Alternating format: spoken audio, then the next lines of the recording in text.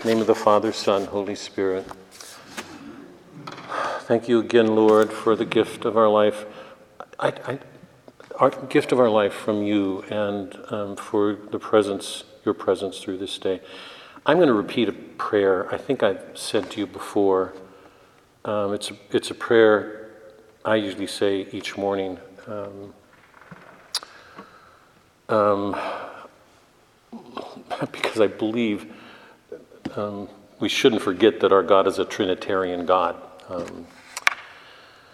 So I'm going to repeat it here, except I'm going to include everybody instead of just speaking of myself or Suzanne. Father, help each one of the women here to become the daughter you've given them to be. Help each one of the men to be the sons you've given them to be. Christ, at the very end, you called us friends, not servants, but friends, and asked us to love as you do. Help each one of us to be your friends, to love the way you do. Holy Spirit, you are a gift.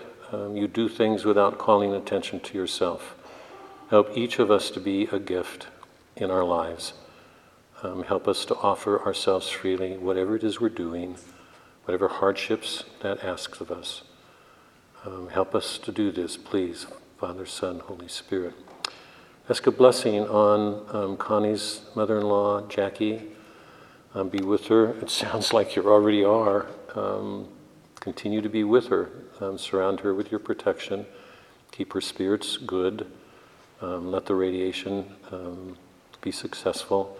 Most of all, sounds like she does it already, but let everything that she's doing strengthen her in her faith. I ask for a special blessing for our son Thomas. I'd like to ask everybody's prayers here for him and for Suzanne and me. Help us to do your will in everything that we do, particularly when it's not easy. And in all things that we do, help us to bring you to the world, to risk that, particularly where you're not wanted. We offer these prayers in your name, Christ our Lord. Amen. Can you all turn to Song for Simeon?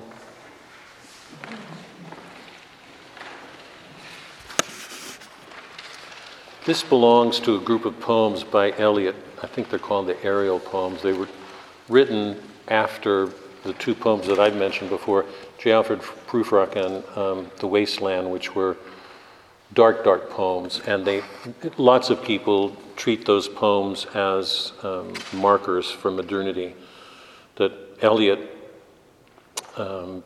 made us aware through those poems of something peculiarly modern. The Wasteland is called a wasteland because it's describing the sterility of the modern world. We've lost ourselves, our bearings, who we are. We've turned away from God. It's a post-Christian world, and those two poems speak so directly to those experiences. The title, Love Song of J. Alfred Prufrock, if you know anything about lyrics from what we've done together, you know that most lyrics are about love. It's an expression of love on the part of the poet. So think about the irony of that title, The Love Song of J. Alfred Prufrock. J. Alfred Prufrock in itself sounds priggish, because he is a little bit, But it's called a love song, and yet it's infernal. It's Prufrock inviting us to go onto a journey into what is his hell. He doesn't see it that way, because people in hell don't see. They don't even know what they don't know. And that's the condition of hell. So Prufrock is a journey into that. The Wasteland is about the modern wasteland. But this group of poems came later as Eliot's moving towards his conversion and all that will happen afterwards. It's during this period that he writes Murder in the Cathedral. It's the work we're just finishing up at St. Francis. It's an extraordinary work. It's about a martyr. It's about St. Thomas Becket's martyrdom. So in that very short play, we enter into St. Thomas Becket's struggle with himself, the temptations he faces, and the temptations that the world presents him with on the eve of his martyrdom. So it's just profound. And Marina, as you saw last week, and Song for Simeon, belong to that same period. Eliot's moving towards a conversion. It will eventually lead him to write Ash Wednesday, which will commemorate his conversion, and the four quartets, which I think are the most beautiful poems of the 20th century, and among the hardest. If we stay together long enough, we'll do them. Not easy, but they're extraordinary. You know from last week that in Marina, Eliot's speaking from the point of view of a father who's on a journey, who's had an experience of some transcendent order, and he's aware of that when he looks at his daughter. So it opens with the description of what land is this, where are we? And then it has those four descriptions of hell. The dog tooth, the beauty of the honeybee, things. It was four different ways of going wrong in our world through violence or complacency or egotism. And then it returns to these descriptions that show something very familiar and strange. So the poem's hard. It doesn't give us a narrative. We don't know where we are. It opens on these questions, and we know we don't know where we are. That's part of the point. The whole point of the poem, if you remember, the title is taken from the name of the daughter in the play Pericles, because Pericles loses his wife and his daughter, and he spends his life in exile from his home. And then towards the end of his life, he discovers that his daughter and wife are alive. And he has that rare moment. He experiences the music of the spheres. It's God, the harmony of God's, the beauty and order and harmony of God's creation. And he rests. Imagine that kind of rest, the serenity and the depth of it. And if you remember Marina, the epigram was taken from Seneca's plays on Hercules, and it's the lines that Hercules expresses when he wakes up and discovers he's killed his children and his wife. So Eliot sets that Senecan play, that line from his play, off against Pericles.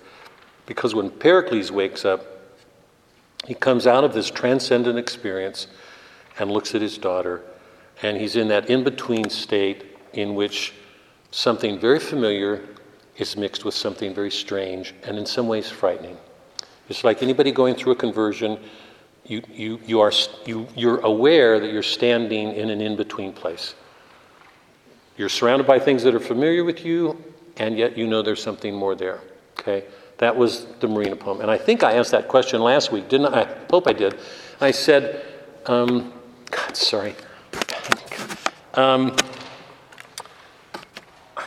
think I asked it, didn't I, when I said, when you take the Eucharist, where are you? Didn't I ask that of you? Yeah. I don't know of any better way to express it than that.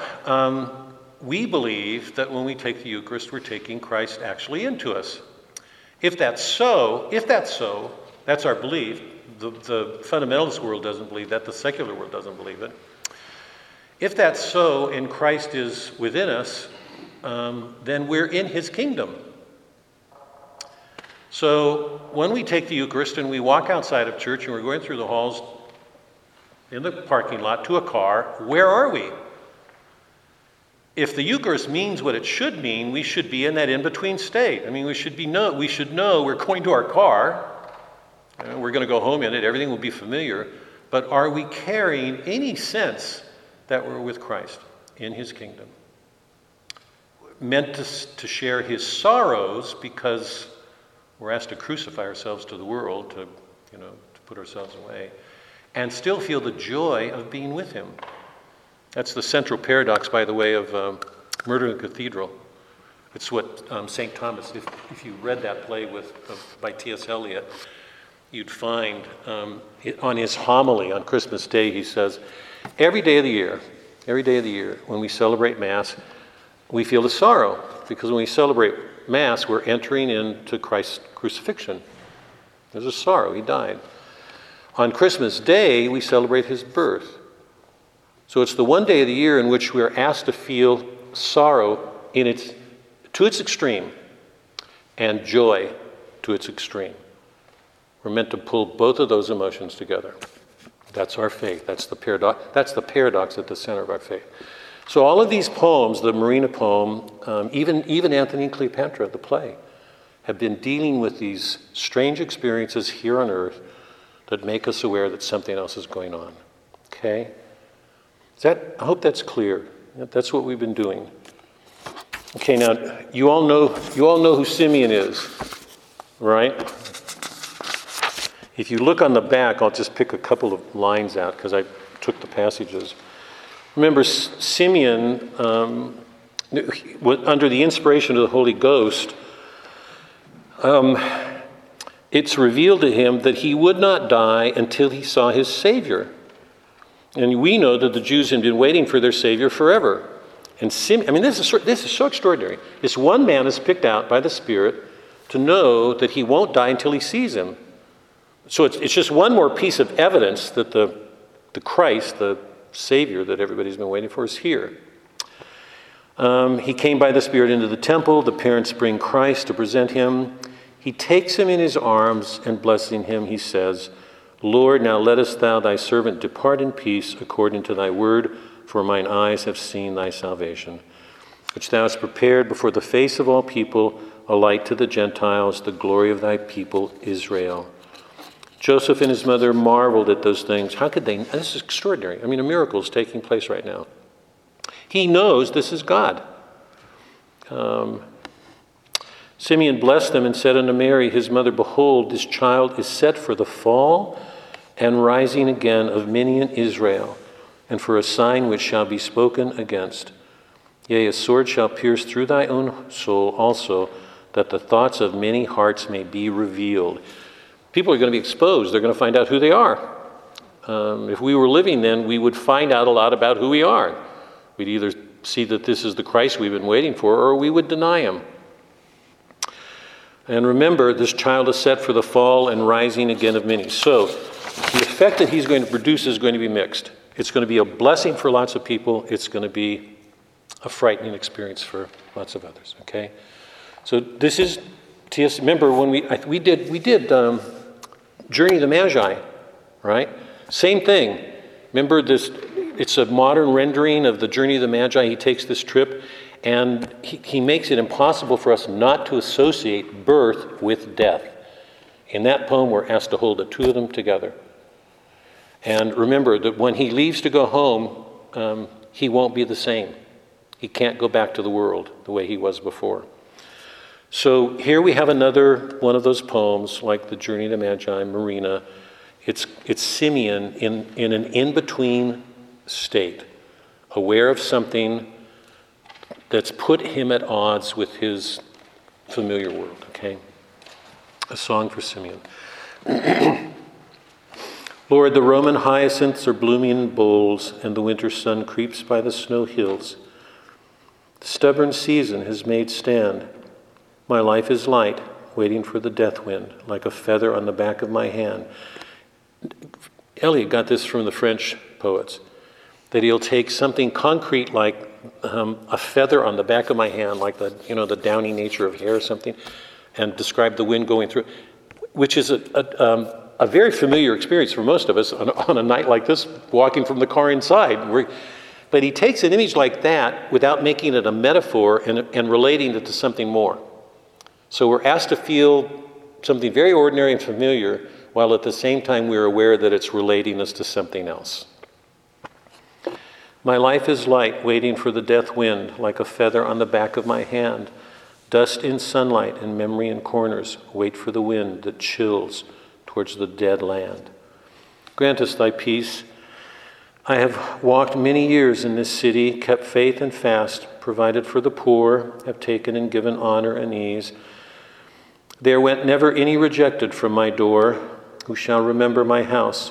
Where shall live my children's children when the time of sorrow is come? They will take to the goat's path and the fox's home, fleeing from the foreign faces and the foreign swords. You know that Jerusalem's going to be occupied and taken into captivity too. Before the time of cords and scourges and lamentation, grant us thy peace. Before the stations of the mountains of desolation, before the certain hour of maternal sorrow, now at this birth season of decease, let the infant, the still unspeaking and unspoken word, grant Israel's consolation. to one who has 80 years and no tomorrow. According to thy word, they shall praise thee and suffer in every generation with glory and derision, light upon light, mounting the saints' stair. Not for me the martyrdom, the ecstasy of thought and prayer, not for me the ultimate vision. Grant me thy peace. And a sword shall pierce thy heart, thine also. I am tired with my own life and the lives of those after me. I am dying in my own death and the death of those after me. Let thy servant depart, having seen thy salvation. So, remember this notion of fusing the familiar with the strange and sometimes dreadful, because it's the new things that, I mean, we use this phrase today, get out of my comfort zone. It's almost too casual today, but because that's so material. What Iliad's talking about for any of us is that when we're in the presence of something familiar and we know that we're in the presence of a mystery, we have no signposts, no books to read, nothing's going to get us there, right? There's no how to do it American book.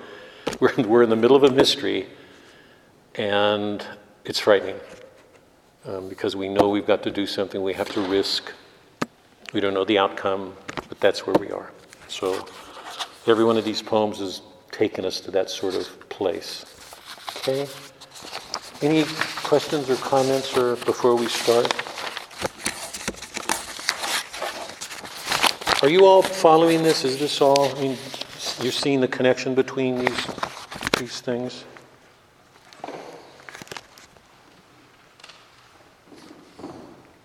No questions or comments? Don't be shy. I'm going to rephrase that. Don't be proud.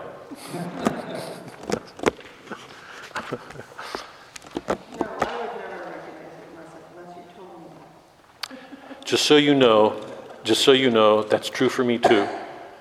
I think I told you this, didn't I? I'm not sure if I told you. When I started at Berkeley, when Suzanne and I met, and I was there as a junior, I transferred from a JC. I think I told you I flunked out of school and then gradually made my way back and flunked bonehead English a couple of times. And junior year at Berkeley, I had to take a required course because I was an English major. And I love the teacher. He's one of the inspirations to me that moved me into literature. We did a section on poetry. I'd not read poetry in high school. I played basketball. That's all I did. And I didn't read growing up. I'm not exaggerating. It just was not a part of my life. But I fell in love with it then, and we did some poetry. We were doing Robert Frost and Hopkins. I think we did The Windhover. I'd never read poetry before, and I went to him one day. I said, "What is it?" It was all in English. But I looked at it, it was so confusing to me. So honestly, I'm not exaggerating. I said, it's like reading Latin. What he did was, he said, poetry is, how do you put it? Poetry is taking words to form phrases that form sentences that say something about human experience. It's like a myth just disappeared. I mean, at least he made it seem as if I could do it, that he went to put it that way. And I fell in love with it. I mean, I couldn't read it well. You think the first time I read Marina, I had a clue about what he was doing? It's too hard. First time I read Gerard Manley Hopkins, I didn't know people could do that sort of thing with language. But I just was stunned that somebody could use language that way. Just a marvel. So we're all together in that. We're all together in that. I think one of the reasons I come back to this and do what I'm doing here is because I think it's so amazing what poets do. I mean, the way they open a world for us. And I hope everybody's not missing the connection here. They do that through words. How many of us use words that well? I mean, I certainly didn't back then. I work a lot at writing now. I mean, but I flunked bonehead English twice. If we didn't have words, could we even get close to experience with mathematics for the scientists? Could math do this? It can't, because math in itself is an abstraction. It has to do with quantity. Words allow us to move into a concrete world, like here, we're here, and help make us aware of another one beyond. I mean, literature can do that. Through words. What's the ultimate source of words? The Word. The Word. The Logos. So the beauty of this is that words can do this. I mean, in one sense, it's like Christ. It's so familiar, we take it for granted. And yet what it's capable of doing is extraordinary. Extraordinary. I'm trusting you all know that, or you wouldn't be here. Okay, let's get to the Iliad. I want to go back to that question that I've been asking. I'm going to keep asking at the beginning of our work for a while. What was God doing before Christ came? Are there intimations? We know there are. Isaiah makes intimation. I mean, prophesizes the coming of Christ probably more clearly than anybody. Is there something to learn from poets, from people outside the prophetic tradition that have something prophetic to them? I'm hoping you all see that they do, because it's the works we're doing. We believe that the Father, Son, and Holy Spirit were eternal, that they were never not there, they were never not here, they were at work.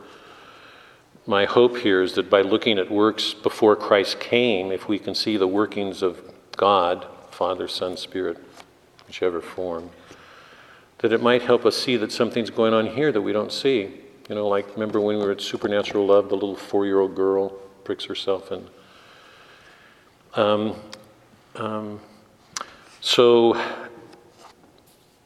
Do these works have something to teach us? My claim is that they do. Simone Weil, remember, said that the Iliad was the greatest poem about force. And I think in one respect she's right, except I disagree with her, that I don't think that's principally what it's about. You can't turn a page without seeing men use force on each other. They're killing each other. But I don't think that's not its principal purpose. The principal purpose, I believe, is to show that something's going on in that poem that's answering this tendency in men to use force, to kill each other. I quoted that line from Benedict, where he talks about the two aspects of God, that God is the Logos, and he's a God of love. We believe he's a Trinitarian God. St. Augustine, Boethius, St. Thomas, most of the fathers during the Middle Ages believed that there were traces of the Trinity in every single thing in creation. You could look at a leaf, you could look at a caterpillar, it doesn't matter what you look at, there's evidence of the Trinity, traces in everything. I'll just give you one notion. I don't want to get into it because it's too philosophic, but they all said every single thing in creation, if it's good, is known by its mode, its form, and its order. Those three things. The mode of the thing is the way in which it appears. So our mode is to be a human. A tree is to be a tree, right? An animal is to be an animal, a leaf. Each thing is known by its mode, what it is in existence. It's also known by its form, what it does, its operation, its action. Our operations as humans are different from those of an animal or a tree or a leaf, okay? And each thing has a different order, a different end or purpose. So there are traces of the Trinity in every single thing. Everything in creation is moving towards some good. I think I've used this analogy before. If you look at a sunflower during the day and watch it move, you'll see that it follows the course of the sun. Why? St. Thomas would say that's an expression of love, that it has an appetite for the good. That's his language. We don't use those because we live in a mathematical world, but he'd say there's nothing in creation that isn't moved towards the good of something else. A wolf, when he hunts, he's not out to be malicious any more than a jackal is. They're doing what they do according to nature. When they hunt down food, they're doing it to eat the way we do. So there's nothing in creation that doesn't show traces of the Trinity. There's an order to everything. The Logos is present in everything. The Protestant world, the fundamentalist world, has taken that away because they say nature's corrupt. So there's no Logos there. That's a sad loss. The whole way of approach into mystery for us is through nature. Right? We give ourselves, learn and find ourselves getting closer and closer to God. Take away the logos, that door's closed. Science takes it away, although it implies it, because all scientists will say everything's intelligible. Why else would they study it? And if there's an intelligibility to everything in nature, and there clearly is, then it implies the intelligence of a creator. Otherwise, where did that intelligibility come from? No scientist, all scientists, good scientists, will find intelligibility. Otherwise, they wouldn't be moving into it to discover its laws or purposes. So the point I'm making again is that this is not just a poem about force. It's in some sense, my claim is it's about the logos, although that isn't what Homer's going to call it. Giving a direction and a purpose and setting a curb on this tendency towards violence, towards force. Okay?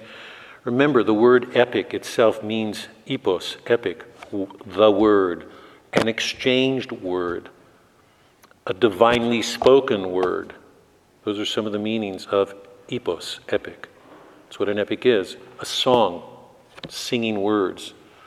And we know from each one of the epics, and you'll know it when you do the Odyssey and the Aeneid, that it's a song, it's a poem. It's to be sung, it was sung. That Homer is invoking Calliope, a goddess, to sing through him. So what's coming to him is a divine word with all the beauty and order that a poem, a song has. Okay. The theme of the city, I'm going to come back to this next week, so I'm not going to say much about it here, but remember I read that passage when the Trojans were the Greeks were pressing the Trojans to the ships, and Aias said, we have no city here to protect us. Now we have to fight for ourselves. I'm going to read this passage later because it's so important. Hector's going to claim, I'm the one that kept off necessity from our people. So he's saying, I protected us against necessity. There's a great irony to both of those lines because the city, as it's being presented in this book, is treated as if it's a protection against necessity. It protects us, it shelters us, it's where we get our life. It's where we get our sustenance. We take care of each other within the city. And what do we see at the end of this poem? The city's destroyed. I think I did this in one of our first talks. I talked about the first city, didn't I? Enoch is the founder of the first city. I'm going to go back there next week because this is major. The city comes into existence after God exiles Cain. Enoch is the founder of the first city. It comes into existence when man separates himself from God as if he can live alone. This is profound. One of the truths that Homer's showing us is there is no protection against necessity. It's what man has to deal with. At the end of this poem, Troy is going to be destroyed.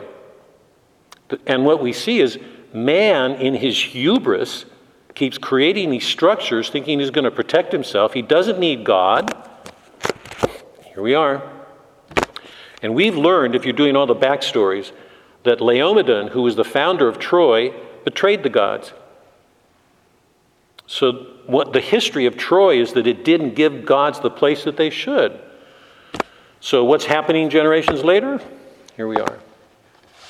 Where's America going to be in 50 years? I think all of us are worrying about that today.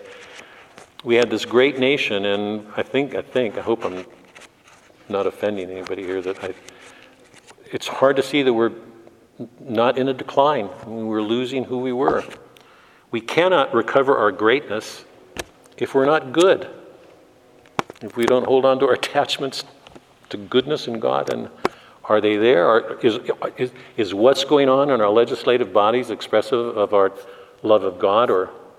So we see this again and again and again and again. Here it is at the very beginning of our tradition.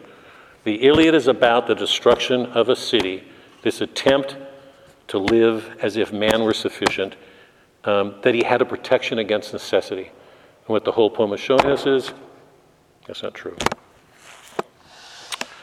The theme of reading, how well do people read? We've been seeing that people continue to think that they see things well, and we keep getting these prophecies from Homer and Zeus, and it makes us aware these men aren't reading well at all. They don't see what's going on or where things are going to go. They're missing it all. So this theme about how well we read our world, what kind of readers are we? Are we able to really see what's there?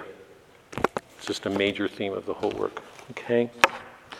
Today I want to introduce three notions that I haven't touched on in quite the same way, but I want to throw them out because I hope it helps clarify what we're doing here.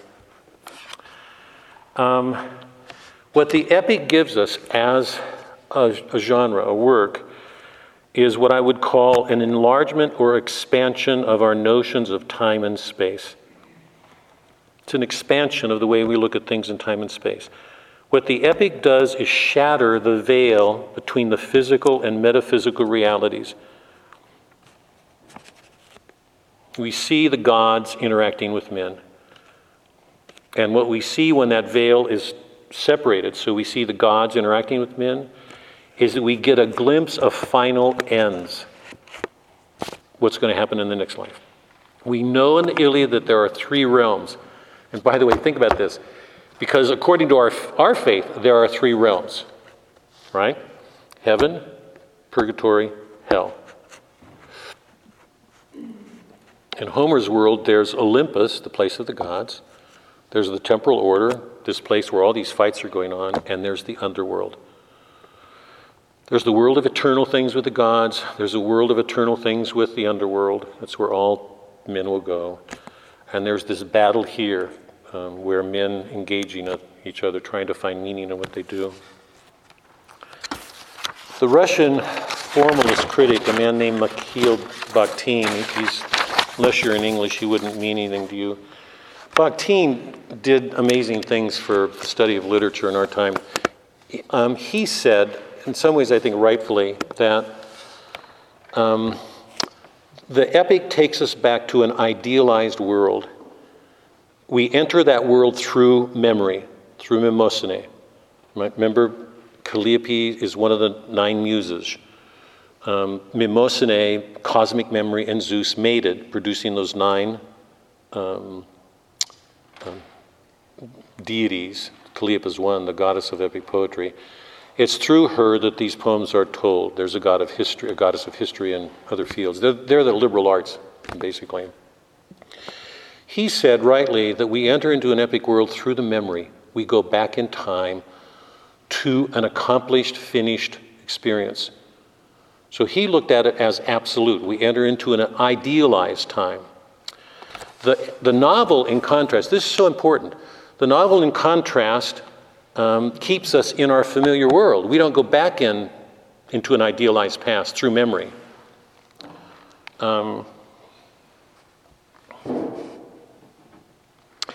So according to Bakhtin, the poet enters into what he calls an idealized past, a past whose values are absolute because they're already completed. Its love of the heroic ideal, the kleos or glory to which the hero is drawn, assumes from the beginning that much of our ordinary life will be left behind. Its preoccupation with the heroic blinds us to everything that is ordinary or irrelevant to its great heroic quest. Read a Jane Austen novel. Read Charles Dickens. It doesn't matter. When you enter the modern world, you're going to be in a very familiar world. We're not in the heroic anymore. We're not in an idealized world. I mean, we can say in some ways Jane Austen's worlds are, but you know if you've read any of those novels, we're in the world as we know it. The novel is in the present. So according to Bakhtin, he thinks it's a more democratic form of expression because it's open-ended. It situates us in the present, the way we are. Whereas in the epic, we're taken to a previous time, this idealized time.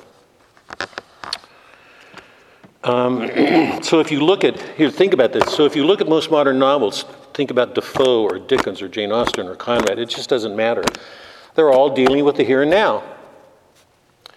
Interesting, if you look at Cervantes, who in some sense begins the novel tradition, Cervantes is between two worlds. He's looking back at a heroic code of knights. You know, Don Quixote is this knight, attempting to do heroic deeds and making a fool of himself all the time because he's in that no-place land. He longs for the heroism of the epic world, but he's in the present in which nobody believes in that world any longer. So that's one way of looking at the epic. I think Bakhtin's right in saying epic takes us back to a world in the past, but to claim that the epic is made ideal or absolute by that fact is a serious mistake. I'm going to quarrel with him for a second here, differ. Homer takes us back to the past through memory, but only to locate us squarely in history in a war that actually took place. The fact that the events which he describes took place in the past is no more a fault of the epic than it is in those modern novels in which a narrator takes us back to the past. Pip in Great Expectation, Huck in Huckleberry, you can go on. Lots of them are talking about a past event. The real thing that distinguishes the epic from the modern novel is that in the epic, the veil is removed from the divine and we get a glimpse of the gods interacting with our world. That's absolutely at odds with the empirical world that was set in motion in the sciences with the sciences in the 16th century. So it's good to just be aware of those differences, okay? I would argue that even though we're back in past, Homer's taking us to something timeless because of what he does with it. That in the Iliad, the Odyssey, and what Dante will do in Virgil, will take us back into a past, but they're going to show us something timeless about what humans do that's as relevant today as it was then.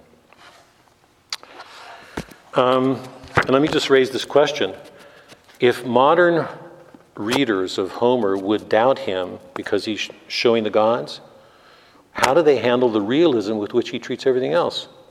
Or put it differently, should we trust Homer when he shows the gods the way he does? And why should we? One good reason is that he's so faithful and so realistic in the way he presents battles.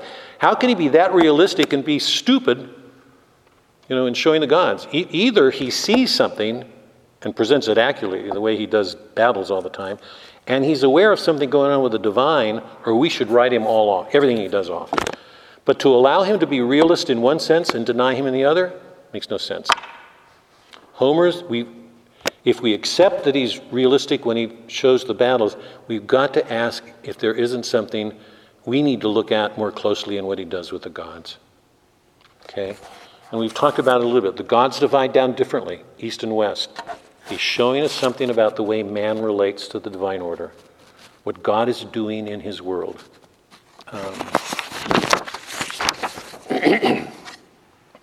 Louis Iliad, a good critic, says of history, the descriptions of the killings and the bloodshed on page after page do full justice to what Iliad calls the terror of history. He looked at history and found nothing but terror. It's impossible to read Homer without finding violence everywhere. And I hope that's self-evident to everybody. You can't look anywhere in the world today and not see violence. We are the most educated people in the world, and we're killing millions of babies every year, undercover. I mean, we are complicit, all of us. It's our sins. They're ours. We're all involved in them. We put on dress clothes. We are well-mannered. We are well-educated, and we act like we're doing nothing wrong. We did it with slavery in the 19th century. The Germans did it with the Jews, last century. So there's violence everywhere. History is full of violence, Iliad is saying. The historical moment can never in its entirety be anything but tragic, pathetic, unjust, chaotic, as any moment that heralds the final catastrophe must be. Remember, every one of the plays that we've read so far shows men struggling to answer injustices and setting up new injustices in their place. T.S. Eliot said, if all time is eternal, this is from Burnt Norton, it's the first of the 4 quartets. If all time is eternally present, all time is unredeemable. We can't find redemption in time itself. If we're to have any redemption at all because we're in a fallen state, it's going to be because somebody from outside time enters our time. So time by its very nature, us in our fallen state, we're inclined to violence. What does that mean for the epic? The epic is always sung. One of the most important characteristics of the epic is that it is sung. It's poetry. Epics are songs, but interestingly, they're never sung as celebrations. The epic song wasn't composed after the fall of Troy and then sung at banquets as the feel-good accompaniment to the drinking, eating, and probably pillaging and raping that took place in the aftermath of victory. We don't find an epic song inserted into Exodus to mark the entry of the Jewish people into the Promised Land.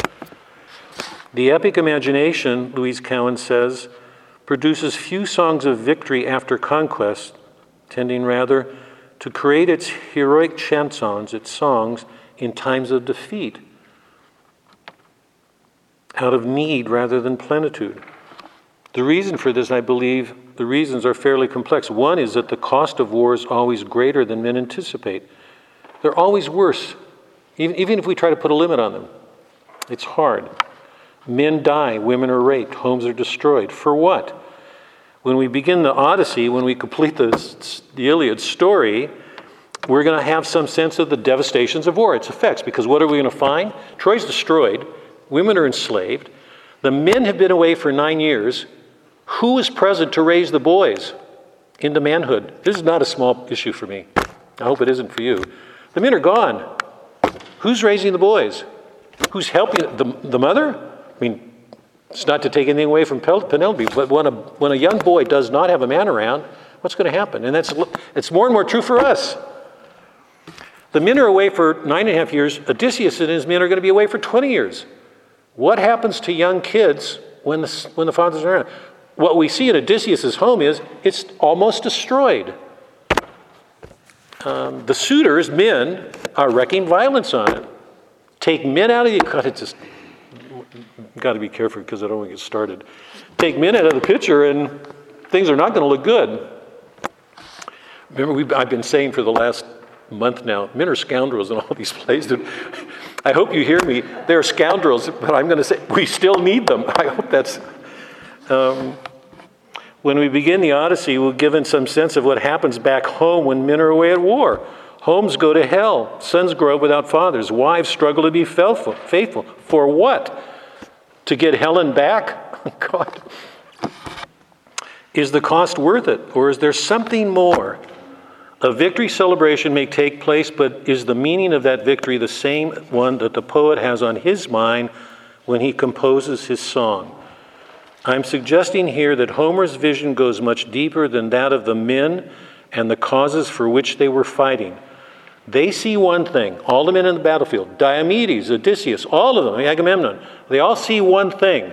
Are they seeing what Homer's going to show us by the end of this story? I'm going to say no. I can't tell you till we get there, but I'm going to say he's showing us something about a battle that most men are not going to... And think about those men coming home with all of their wounds, and that's what the Odyssey is going to show us when we get there. What is it that Homer sees that would make him want to sing a song in the face of so much suffering and carnage?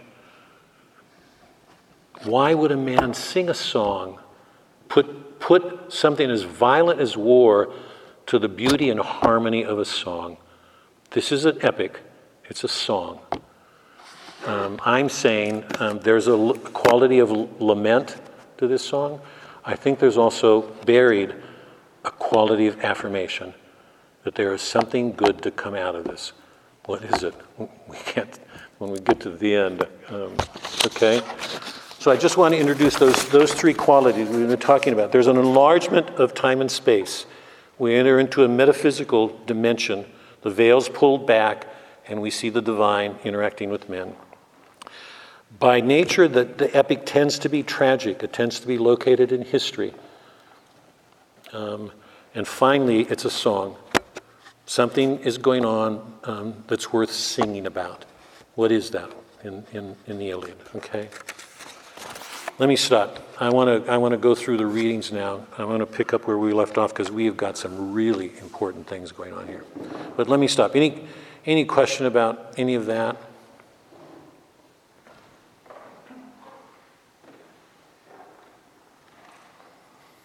Must not be doing something right again. Did you have something? I was just thinking that you said the change of what's coming through, and I was just wondering if maybe it's hope that they're, he's thinking about the definite, the affirmation, and that sounds like hope. Yeah. that we've gone through all this terrible stuff, but we're going to focus on what good can come of it. Boy. I hate doing this. Stephanie, you come back here. I'm kidding. I'm going to do this anyway. God, I hate doing this, but should I do this?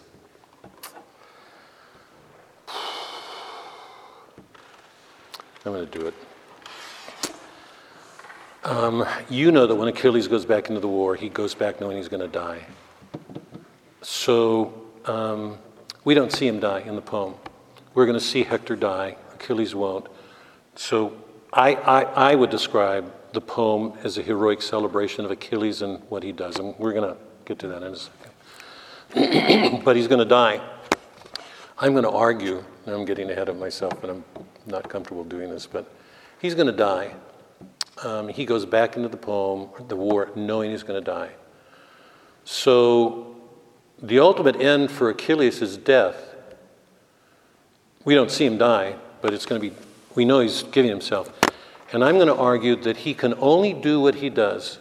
He can only accomplish what he does because he accepts his death. So from one perspective, you have to say, what a bleak poem. There's no hope at all. This guy's going to die. My question, I don't want to answer it, but let me throw it out because you put it in terms of hope. Our hope rests on Christ's death and his resurrection.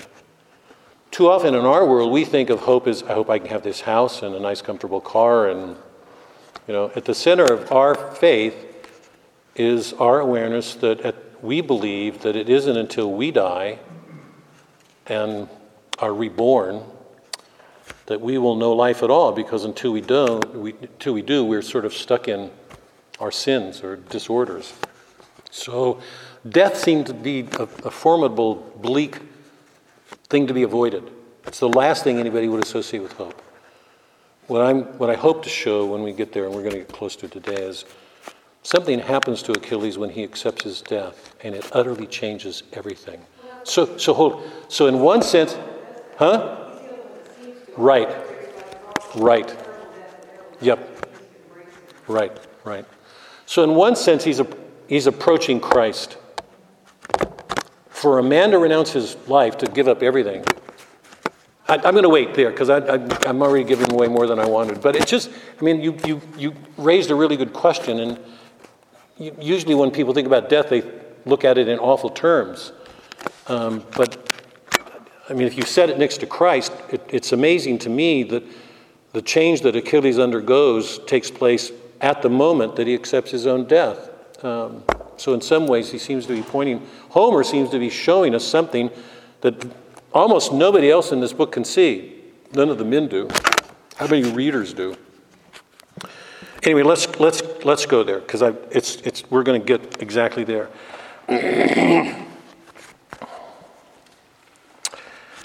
Turn to page 342, book 16, line 330.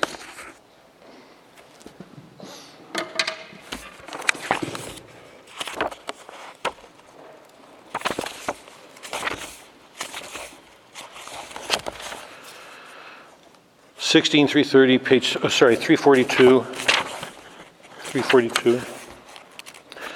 You remember that last week when we stopped, the Trojans were pushing the Achaeans to the ships.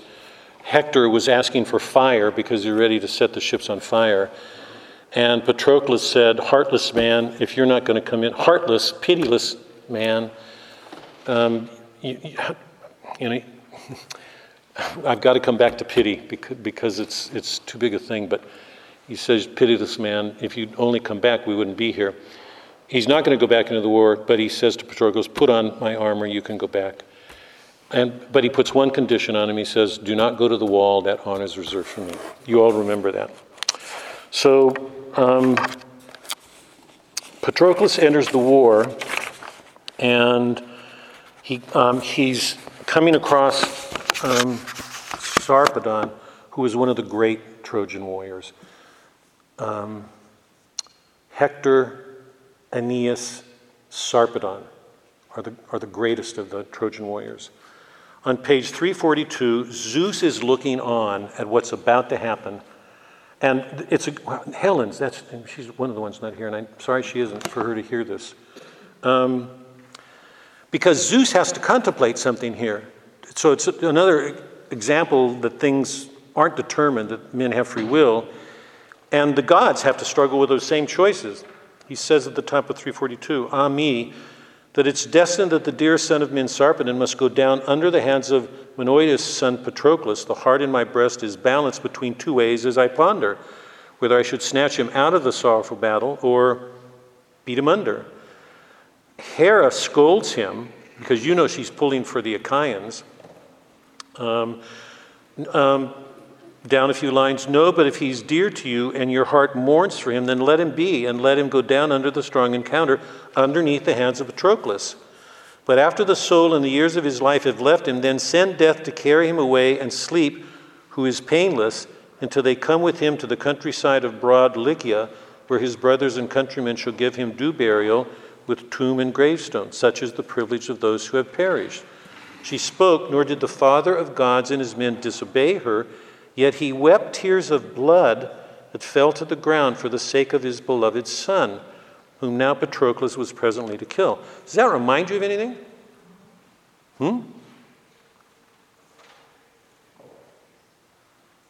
No? My goodness. That doesn't remind you of God with Christ? And remember, it was Christ who wept tears of blood in the garden. This is so amazing. Here is just another indication of some intuition that Homer had of a divine wound. Zeus is weeping because he knows he's going to lose his son. It reminds me of Abraham too, with Isaac not wanting to give up his son. The two meet, and Sarpedon wounds him fatally. And on page 344, Glaucus knows he's dying. This is it's sort of amazing. On 344, Glaucus is looking on his dearest friend, Sarpedon. He says, "He spoke in prayer for him who strikes from afar, Apollo. Hear me, my lord. You are somewhere in the rich Lycian countryside or here in Troy. Wherever you are, you can listen to a man in pain, and now this pain has descended upon me. For see, I have this strong wound in me, and my arms on both sides is driven with sharp pains about. My blood is not able to dry and stop running. My shoulder is aching beneath it. I cannot hold my spear up steady. I cannot go forward to fight against the enemy. And the best of men is perished, Sarpedon, son of Zeus, who will not stand by his children." He's praying that he can help a friend when he's helpless to do anything. Apollo will go to Sarpedon and heal him for a minute, to take away his pain. He can't stop him from dying, but he relieves him of his pain. We know that. We believe those things happen in our lives. At that point, the men are going to fight over the body and armor of Sarpedon because he's one of the greatest of the Trojans. On page 345, in the middle of the page, "He spoke, and they likewise grew furious in their defense, and when they on either side had made massive their battalions, Trojans and Lycians, Myrmidons and Achaeans, they clashed together in battle over the perished body, howling terribly with a high crash of the men." Patroclus is on a rage. This is Sarpedon's humiliation. They're just trashing over his body. They want to get him and his armor. You know what happens at this point. They're going to struggle over Sarpedon's body, and Patroclus is going to, on page 348 at the bottom, but Patroclus, with a loud shout, he goes on in a fury, besotted. Had he only kept the command of Polites, he might have got clear away from the evil spirit of Black Death. He's too overcome by pity. He's too overcome by rage. He can't stop himself now. He goes on. So the men will continue their fight over Sarpedon. You know that Patroclus goes to the wall and he's going to be killed. Book 18 or 17, the entire book describes a battle over Patroclus's body. If you're reading attentively, you know you can't read 2 pages without coming across 20 battles. I mean, they just nonstop. This whole chapter is devoted to one battle. That's how important it is. It's a battle over Patroclus, and it's a battle for Achilles' armor. I don't want to go on through the whole thing, but turn to page 357, line 125. Sorry? You're right. So, sure, sorry. On page 357, book 17, line 120 or so.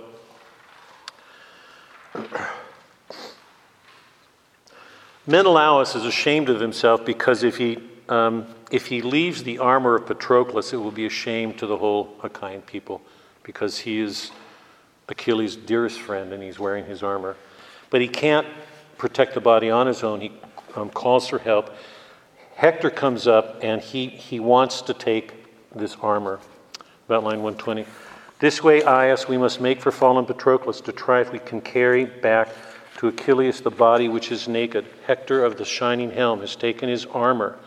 So he spake and started the spirit in valiant Aias, who strode among the champions, fair-haired Menelaus with him. But Hector, when he had stripped from Patroclus the glorious armor, dragged at him, meaning to cut his head from his shoulders with his sharp brawn and give it to the dogs. Now hold on to this, okay? Men kill each other all the time. It's one thing to kill a man, it's another thing to desecrate his body, to chop its head off. So this is, to my recollection, I can't remember this occurring, I think maybe one other time. But this is Hector's response to Patroclus' body. Hold on to that, because when we get to the Odyssey, and even more especially when we get to the Aeneid, Turnus, the man that Aeneas is going to fight, puts his foot on the body of a man and does something with him. Watch what Aeneas does when he kills a man. So the way you treat a person, even when he's dead, says something about who you are. Okay?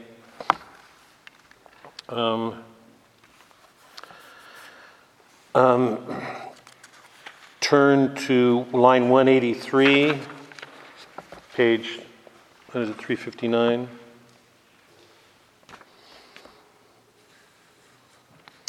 Going over to 358 first, on 17, about line 140 or so. Remember, Glaucus was Sarpedon's dearest friend, and he's been trying to protect Sarpedon's body, about line 140 or so. Glaucus, lord of Lycian men, the son of Hippolochus, looked at Hector scowling and laid a harsh word on him. God, I'm so sorry Helmut's not here. Hector, splendor to look at, you come far short in your fighting. That fame of yours, high as it is, belongs to a runner. Take thought now how to hold fast your town, your citadel, by yourself, with those your people who were born in Iliad. Remember, he said, all I need is my family. With just my family, we can defeat all of you. That sense of the family means that much to him. Take thought now how to hold fast your town, your citadel, by yourself, with those your people who were born in Iliad. Since no Lycian will go, he says, you've abandoned the men who are here to protect you. How then, O hard-hearted, shall you save a worse man in all your company when you have abandoned Sarpedon, your guest friend and own companion, to be the spoil of prey in the Argive? So instead of trying to protect Sarpedon's body, Hector has gone on. What attracted him? Achilles' armor. Over on the next page, about line 180 or so. So speaking, he called afar the great voice of the Trojans, Lycians, Dardanians who fight. Be men, remember your furious valor, while I'm putting on the beautiful armor of blameless Achilles, which I stripped from Patroclus. So you guys fight while I put this on. So they're fighting. He stood apart from the sorrowful fighting and changed his armor and gave what he had worn to fighting Trojans to carry to sacred Iliad, and himself put on the armor immortal of Peleid, Achilles, which the Uranian gods had given him. Okay.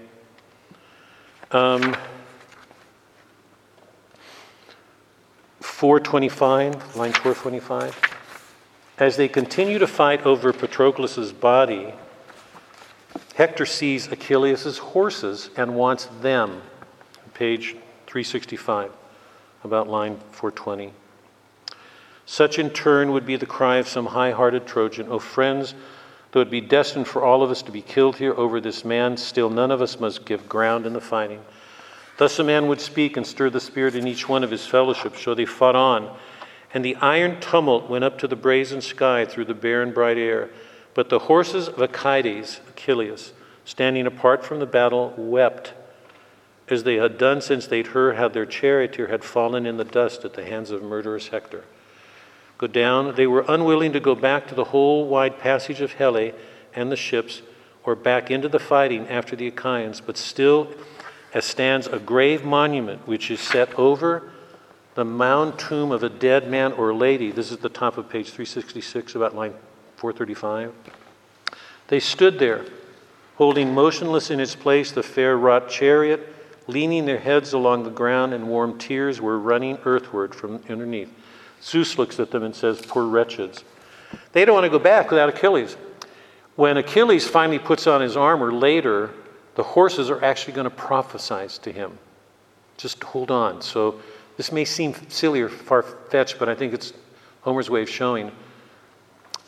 Not just, who is the Balaam's ass in the Bible? Was it he who spoke, the ass who spoke? Wasn't it? Yeah. Homer is seeing this powerful attachment between subhuman beings and their master, Achilles, and here Patroclus. Book 17 ends with Menelaus sending Antilochus to get Achilles. I don't want to look at this, but this is that point, remember,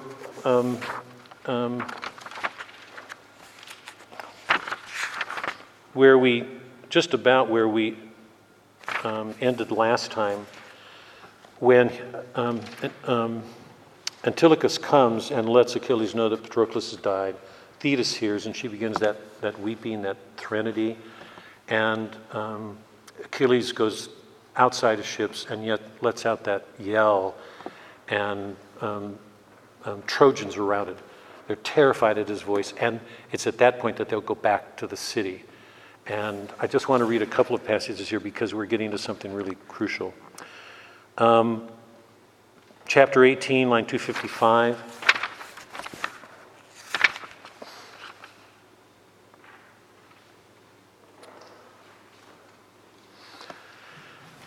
When the chariots get routed, they tumble. Remember, Achilles is described as having this nimbus, this flame emanating from around his head. And he sets up this terror in the people around him. And the Trojans are shaking, so they're fleeing back to the city.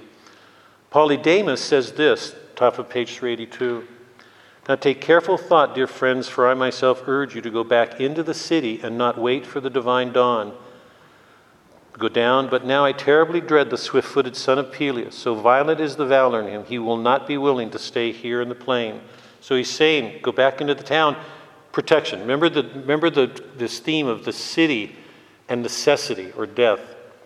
He's saying, get away. Hector says at the bottom of page 382, about line 285. Again, Polydamas has warned him several times. Hector's never listened.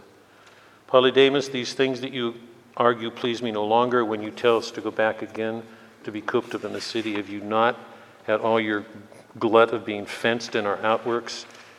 He says he takes no pleasure, so they're going to camp out on the field and not go into the city. Now, here's where something important happens. Go on over to page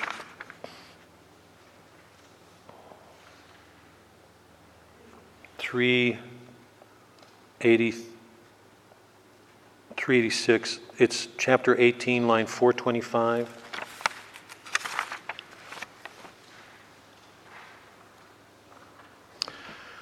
Thetis, Achilles' mother, goes to Hephaestus, who's the god of craft. He's the one who makes things. And she asks him to make Achilles a new set of armor. She says in about line 425 or so, Hephaestus is there among all the goddesses on Olympus, one who in her heart has endured so many grim sorrows as the grief Zeus, son of Cronos, has given me beyond others. She reminds him, and we know that now here's where I want to go, so hold on to this because I need to put a couple of things together here. You know that the shield, the armor that Achilles had, was the armor that was given to his mother when she was forced to marry a human. It was an attempt to try to restore some honor. So she's an image of something divine that's been wounded. Something divine, been wounded and dishonored. So Homer has this sense of some wound or dishonor in the divine order. Thetis bears it. That was the armor that Achilles used. That was the armor that Patroclus wanted and that Hector wanted. And now Hector has it, okay? Now she goes to Hephaestus and says, make me a new set of armor, okay? And he does. Going over to page 388, about line 480. First of all, he forged a shield that was huge. Go down. He made the earth upon it and the sky, the sea. Go down. On it he wrought in all their beauty the two cities of mortal men. So just to begin, on the shield, so far there's everything. The earth, the sky, the ocean, and the two cities of men. What we could call the city of justice and the city of war. Those are the two cities of man. And according to Homer, they're eternal. Right? By the way, has anything changed? We are forever deliberating about questions of justice, and we are forever going to war. On it wrought in all their beauty, two cities of mortal men. There were marriages in one, festivals. The people were assembled in the marketplace where a quarrel had arisen between two men. They're disputing a legal matter. In the other city, go down at the bottom, about line 509, but around the other city were lying two forces of armed men, shining in their war gear, quarreling over an issue. It's exactly what the Iliad's about. So on the shield are sky, earth, two cities of men. He shows the land being plowed, an agrarian land. Line 550. He made on it the precinct of a king where the laborers were reaping with sharp reaping hooks in their hands. So a whole agrarian world is brought into view. He made on it a great vineyard, heavy with clusters, all of nature. He made on it a herd of horn-straight oxen, animals. Go on over, page 391, about line 590. The sheep flocks. And the renowned smith of the strong arms, Hephaestus, made elaborate on it a dancing floor, like that which once in the wide spaces of Knossos, Daedalus built for Ariadne of the lovely tresses. Young men and women romance, where romance takes place. He made on it the great strength of the ocean river, which ran around the uttermost rim of the shield. Hold on. That means everything is on the shield, all of creation. And it's surrounded by the ocean, and the ocean, the ocean is the boundary that marks the known world. That just symbolically marks the extent to which men can know. Whatever's beyond that is unknowable. So there's nothing in the created world that isn't on that shield, okay? This is his new armor. Going over the very first page of chapter 19. She gets the shield, the new armor made for Achilles. She puts it down. This is the beginning of 19. My child now, though we grieve for him, we must let this man lie dead in the way he first was killed through the gods' designing. Accept rather for me the glorious arms of Hephaestus, so splendid and such as no man has ever worn on his shoulder. The goddess spoke so, set down the armor on the ground before Achilles, and all its elaborations clashed loudly. Trembling took hold of the mermaids. None had the courage to look straight at it. They were afraid of it. Only Achilles looked at it, and as he looked, the anger came harder on him. Okay? Now, I want to put two things together.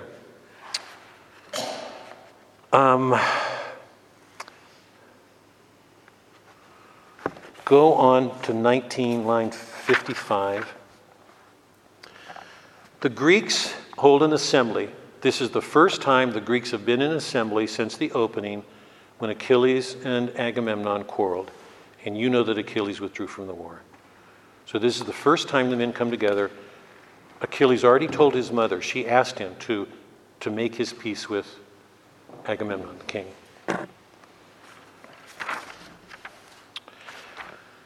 He says about line 60 or so, page 393, "Son of Atreus, was this after all the better way for both, for you and me, that we, for all our heart's sorrow, quarreled together for the sake of a girl and soul perishing hatred?"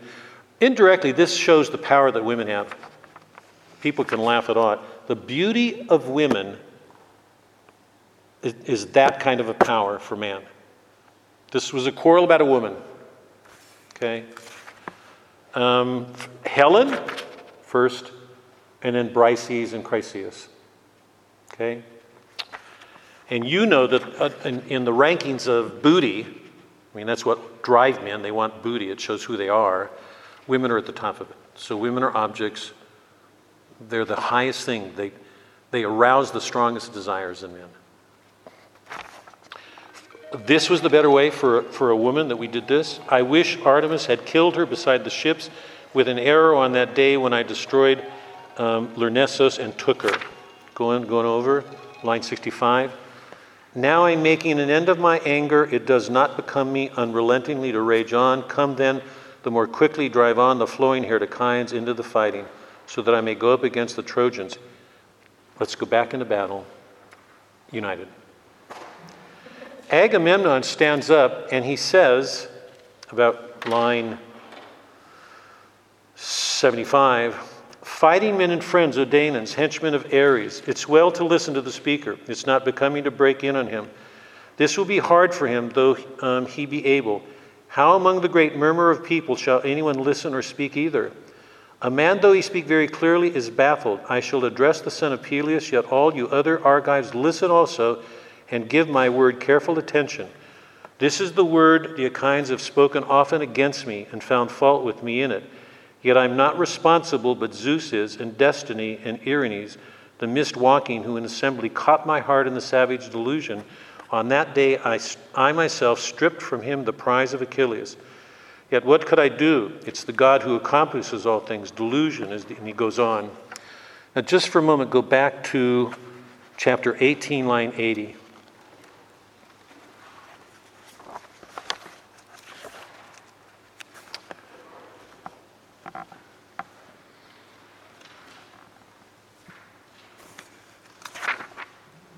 Yeah, this is about line 80 or so. He's grieving with his mother, Thetis, and he says, "By what pleasure is this to me, since my dear companion has perished? Patroclus, whom I love beyond all other companions, as well as my own life, I've lost him, and Hector, who killed him, has stripped away that gigantic armor, a wonder to look on and splendid, which the gods gave Peleus, a glorious present on the day they drove you to the marriage bed of mortal." He says, at this point, I accept my death. She says, about line 95, "Then I must lose you soon, my child, by what you're saying, since it's decreed your death must come soon after Hector's." And deeply disturbed, Achilles of the swift feet answered her, "I must die soon then, since I was not to stand by my companions." Now everybody take a close look at this. "And now, I must die soon, since I was not to stand by my companion when he was killed. And now, far away from the land of his fathers, he has perished and lacked my fighting strength to defend him. Now, since I'm not going back to the beloved land of my fathers, since I was no light of safety to Patroclus, nor to any other companions, who in their numbers went down before glorious Hector, but sit here beside my ships, a useless weight on the good land, I, who am such as no other of the bronze-armored Achaeans in battle, though there are others also better in counsel. Why I wish that strife would vanish away from among gods and mortals, and gall, which makes a man grow angry for all his great mind, that gall of anger. He says, let it be." Okay, let's stop. I've got a couple of questions here. This is a major turning point in the book. Next week, we're going to look at the body, the city, and the Perusia. Those are going to be the themes I want to cover. But this marks a turn. The other thing that's going to happen that I should have put up there, put up psychomachia.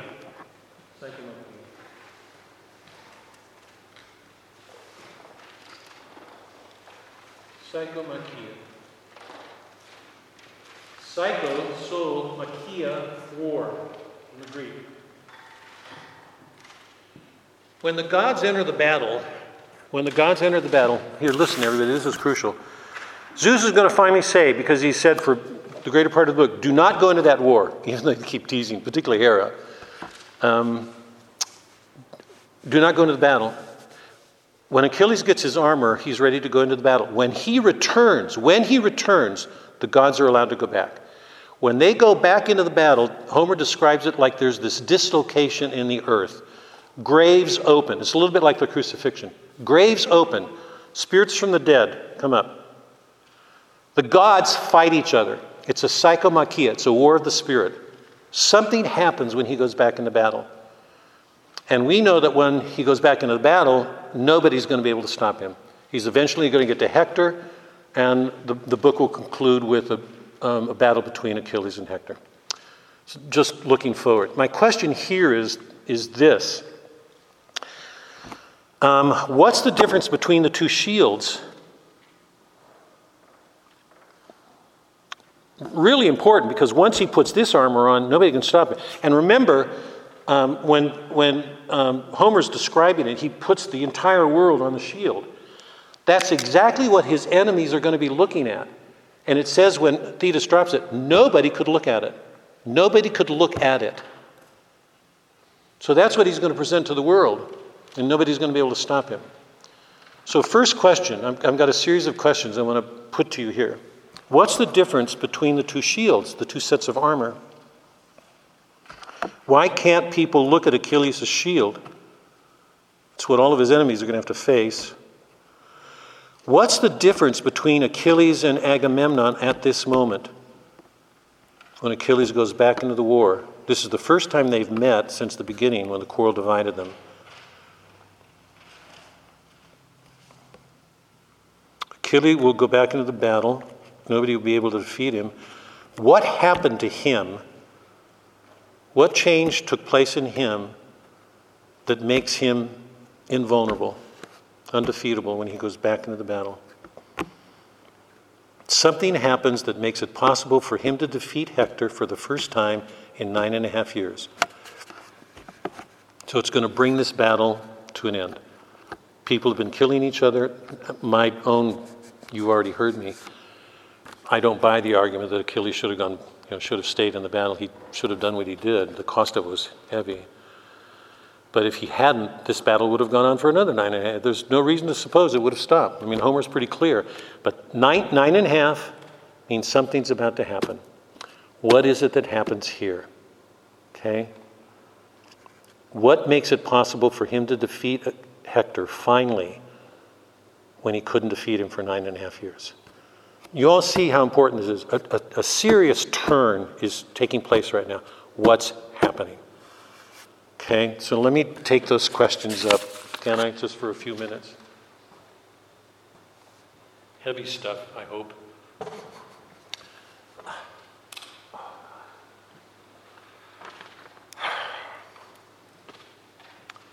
Any thoughts on how the two shields are different, why it matters, or the two sets of armor? I don't know why they're different. We definitely see, or at least the first thing that came to my mind is that Achilles, it's a transfiguration of sorts. Say it, it's a what transfer? You say it again? It's a transfiguration. He's a completely different man going into battle the second time. How and why?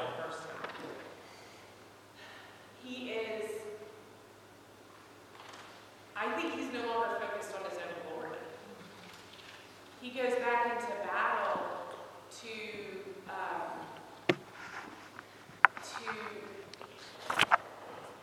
bring justice, not for himself, but for someone else. For Patroclus and his, yeah. I'm not sure that he's completely free of recognizing honor, because I've got to go back and look now because of your comment, and I will, but if you go back to that scene that I just took us to a minute ago, when he's speaking with his mother and acknowledging that he's going to die, and she says, I won't see you again. It seems to me he says, and now I will go on to win, the honor. But But it doesn't. I don't want to beg the question, because the question is it a different kind of honor, from what it was at the beginning.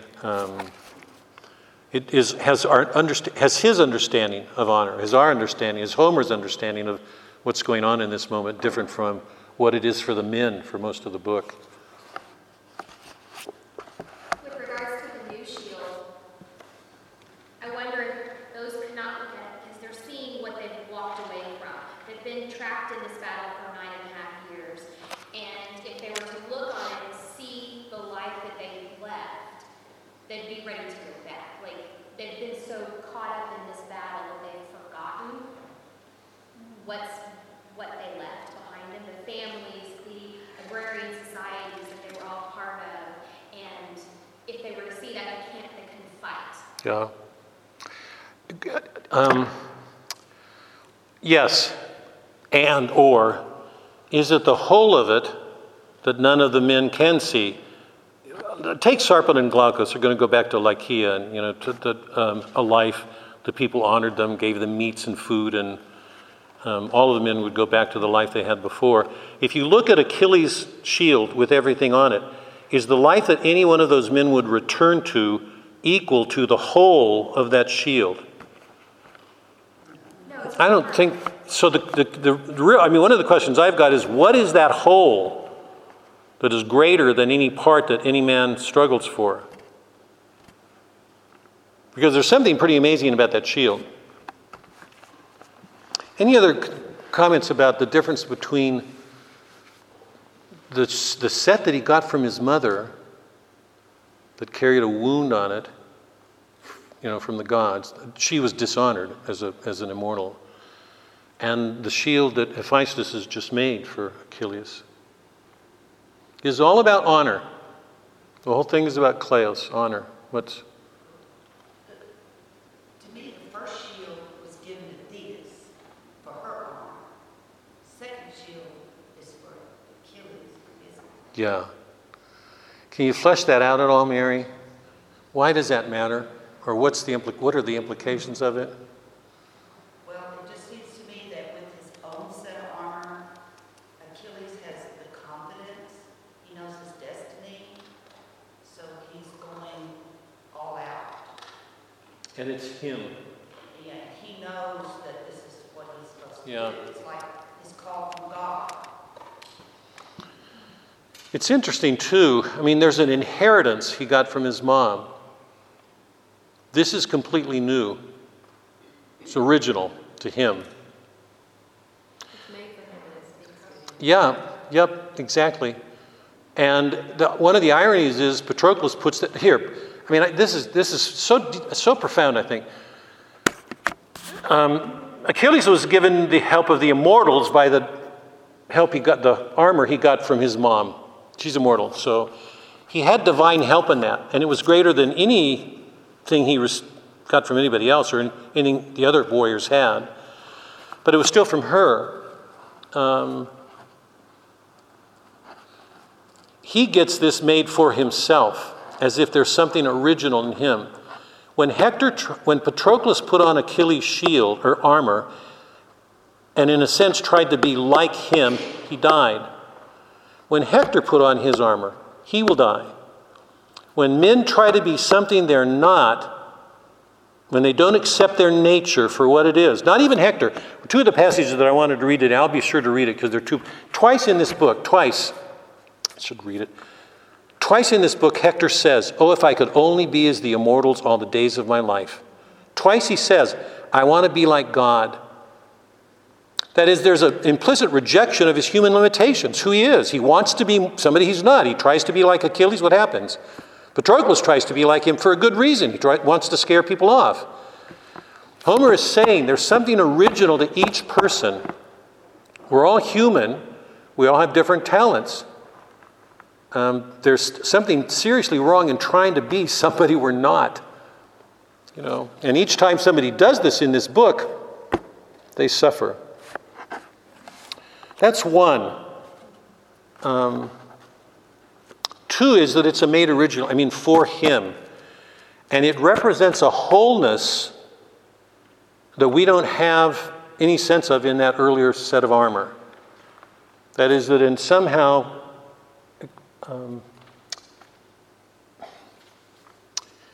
it speaks more directly of him. I thought the way you put it was really good. Who he is, not somebody else. And when it does, it seems as if it makes him more whole and closer to the gods, more complete, than if he were to do all these other things that we're seeing in the other men. Sorry, go ahead. So, along those same lines, when Achilles figures out that he is going to die, he accepts that his mortal nature, and that gives him the strength. Yeah, good. Agamemnon blames other people, doesn't take responsibility. Good. Yeah, I want to stay with that because that to me is the, yeah, go ahead, Bob. Yeah, I was thinking along the same line that Achilles has now gone through a conversion, and he's basically accepting his death, knows he's going to die, he's giving up everything that's Yes. Yes. Yep. Is everybody clear on the difference between Achilles and Agamemnon? Agamemnon says, how did I put it? Zeus is responsible. Right, people today can say horoscopes. It's this, or environment, my parents. All the deterministic things we get today, it was because of this. This is so centrally about human responsibility, so fundamentally about free will and responsibility. Achilles is so Agamemnon says, the gods made me do it, I was tricked. Wait, I'm sorry, I hate these glasses. God. Sorry. Go back to that. What line was that? Can somebody? Around 85. It's 55 in line 9 or chapter 19. In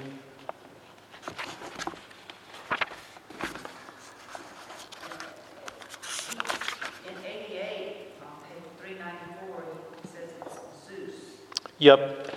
On that line, it's about 19, line 75 following, but he says, "This is the word the Achaeans have spoken often against me and found fault with me, yet I'm not responsible, but Zeus is, and destiny." That's modern determinism, that's science, that's horoscopes. There is nothing Homer didn't cover there. I'm not responsible. These things. Achilles, and I read that passage deliberately. Achilles is the one. Go back to 18, line 80.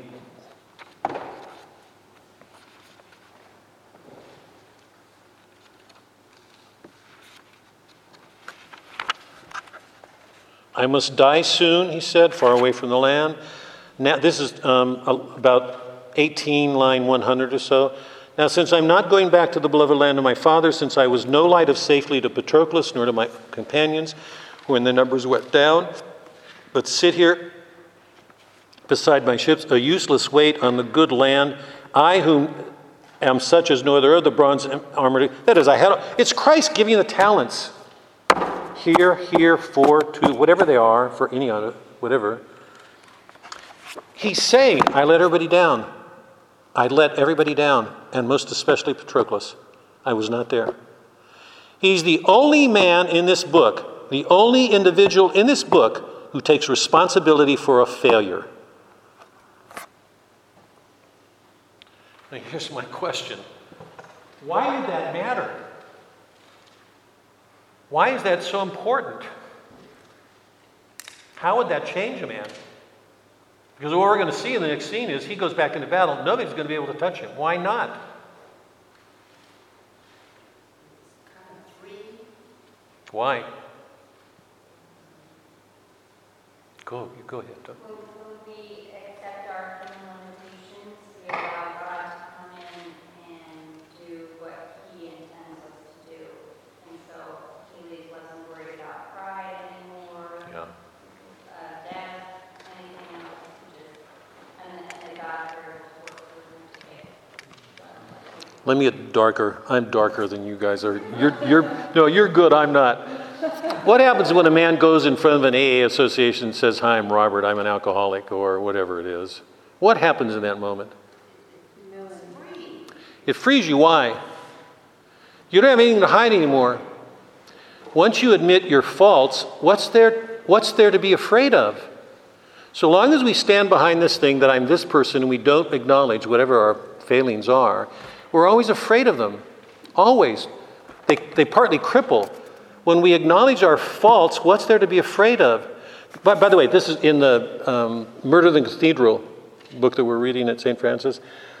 Thomas Becket reaches a point where the priest trying to get him out of there, and he's saying, "Stop it, stop it, stop it." How does he put it? How does he put it? The point. Yeah, the point that he's making is they're saying you're in danger. He's saying, my will is good. I'm going to die. I'm not in danger. The danger for him is if he didn't make his will good. So long as it is, he has nothing to be afraid of. If he dies, he dies. He's okay. When a man accepts his faults, when he openly admits them, it's a freeing moment because he no longer has anything to be afraid of. Then who's going to touch him? What can anybody use against him? What can any... And moreover, if you take the shield that is original to him, that is an expression of some divine link between him and the gods. I mean, Hephaestus, through his mother, made this. It's original to him. It's whole. It's the way he stands to the whole of the universe. Homer is showing us that when a man stands to the whole of his world and he takes responsibility for what he does, there's nothing any longer to be afraid of. So conversion, I think, was it Bob? This is really a moment of it's a conversion, it's a turning. When he goes back into the war, and the interesting thing is when he goes back into the war, the gods go back. There's this dislocation in nature. It's so similar to what happens during the crucifixion. When you die, what's there to be afraid of losing? What's motivated all the men in this battle for the last 9.5 years? Booty. You know, your dignity, your honor depends on wealth, power, possessions, and you accumulate them. And what's the good of them? They're all dying. Achilles, remember, book 9, Achilles reaches that point where he says, Agamemnon offers him all that booty. He says, such honor is a thing I need not. I think I'm already honored in Zeus's ordinance. That's the beginning of his turn. Right now we're watching a man who has openly acknowledged his fault. The turn's complete. He's going back into the battle.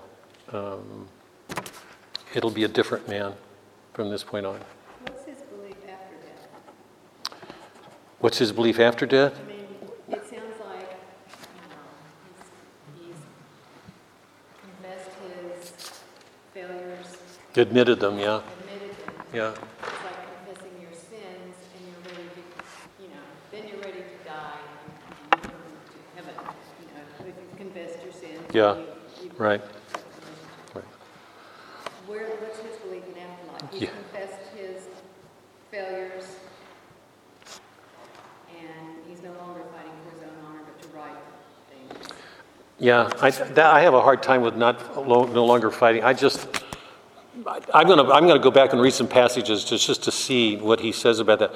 But the direct answer to your question is, and I want to take it up next week because we'll look at it. There will be a funeral. Funeral games will be held in honor of Patroclus, and during that period, Patroclus is going to visit Achilles, come to him in his sleep in a dream, and Patroclus will say, "Bury me." I mean, do this because he can't go into the next life. There is no heaven in the Homeric world. There's the underworld period. That's where everybody goes. In the underworld, it's pretty simple. It's either the blessed, the fields of the blessed, and the rest of everybody else in something close to Tartarus. As we move through, when we get to the Odyssey, Odysseus is going to visit the underworld, and we're going to see that the underworld is much more differentiated. But basically it's this. I mean, here's the giveaway. When Patroclus comes to him in his sleep, he says, Achilles says of him, God, my memory, something like,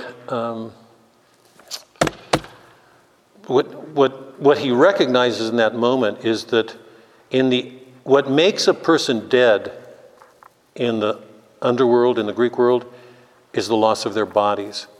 What remains is a spirit And so long as they're without that spirit, they're gibbering idiots. It's a lifeless condition.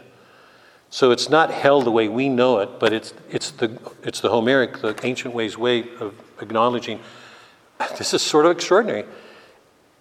They realize how important the body is, that we're not angels, we're not gods, we're human, and without our bodies, we're not alive.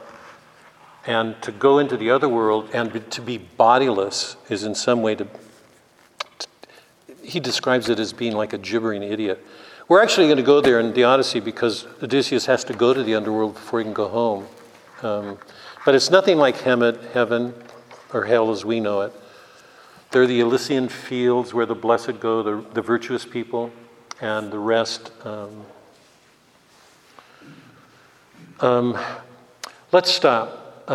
This is the turning point. Achilles is going to go back into the war. This is the point at which everything breaks out. The gods are going to go back into the war. They're going to fight among themselves. Here's what I would ask. When you read, because it's only the last few chapters now, pay attention to the gods and who fights against whom, because it says something about East and West. There are different gods at issue here, and who wins and why. What's emerging in the West right now? What's emerging? We're watching a man become more fully human by acknowledging his failings, taking responsibility for himself. Agamemnon doesn't. He's the king. I don't know of anybody else in the book who's as honest as Achilles is about his failings. And when he does that, he becomes this remarkable human being.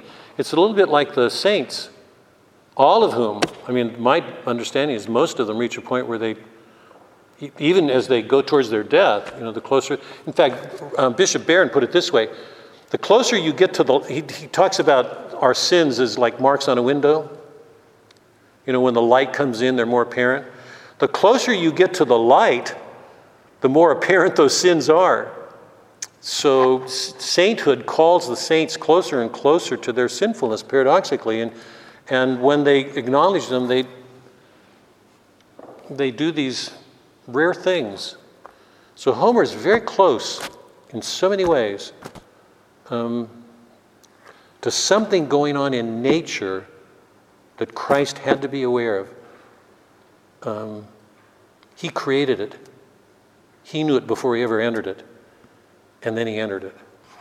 So what is Homer showing us about all these things? That our human nature, the difference between Agamemnon and Achilles, the difference between East and West, and what happens in this moment when you acknowledge your failings. Okay? Some really deep things are going on here as we move to the end. We will finish up the Iliad next week, okay? And then we'll start the Odyssey.